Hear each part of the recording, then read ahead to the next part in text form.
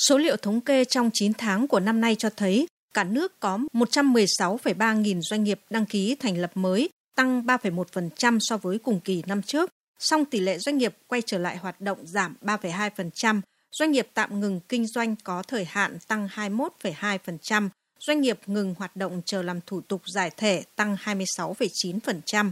Điều này cho thấy doanh nghiệp Việt Nam đang nhỏ đi.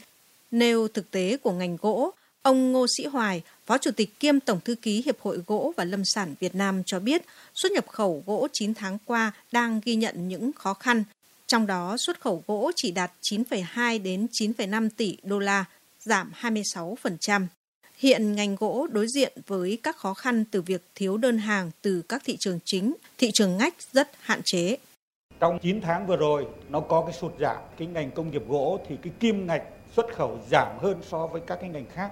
Thì ngoài cái lý do chung về cầu thế giới giảm, mua giảm, các nước đều sử dụng cái chính sách cắt giảm cái chi phí. Trong nước chúng ta có 340 cái làng nghề gỗ, nhưng mà hiện nay là cũng hầu hết đóng cửa, không sản xuất được gì cả vì cái tiêu thụ trong nước cũng rất kém.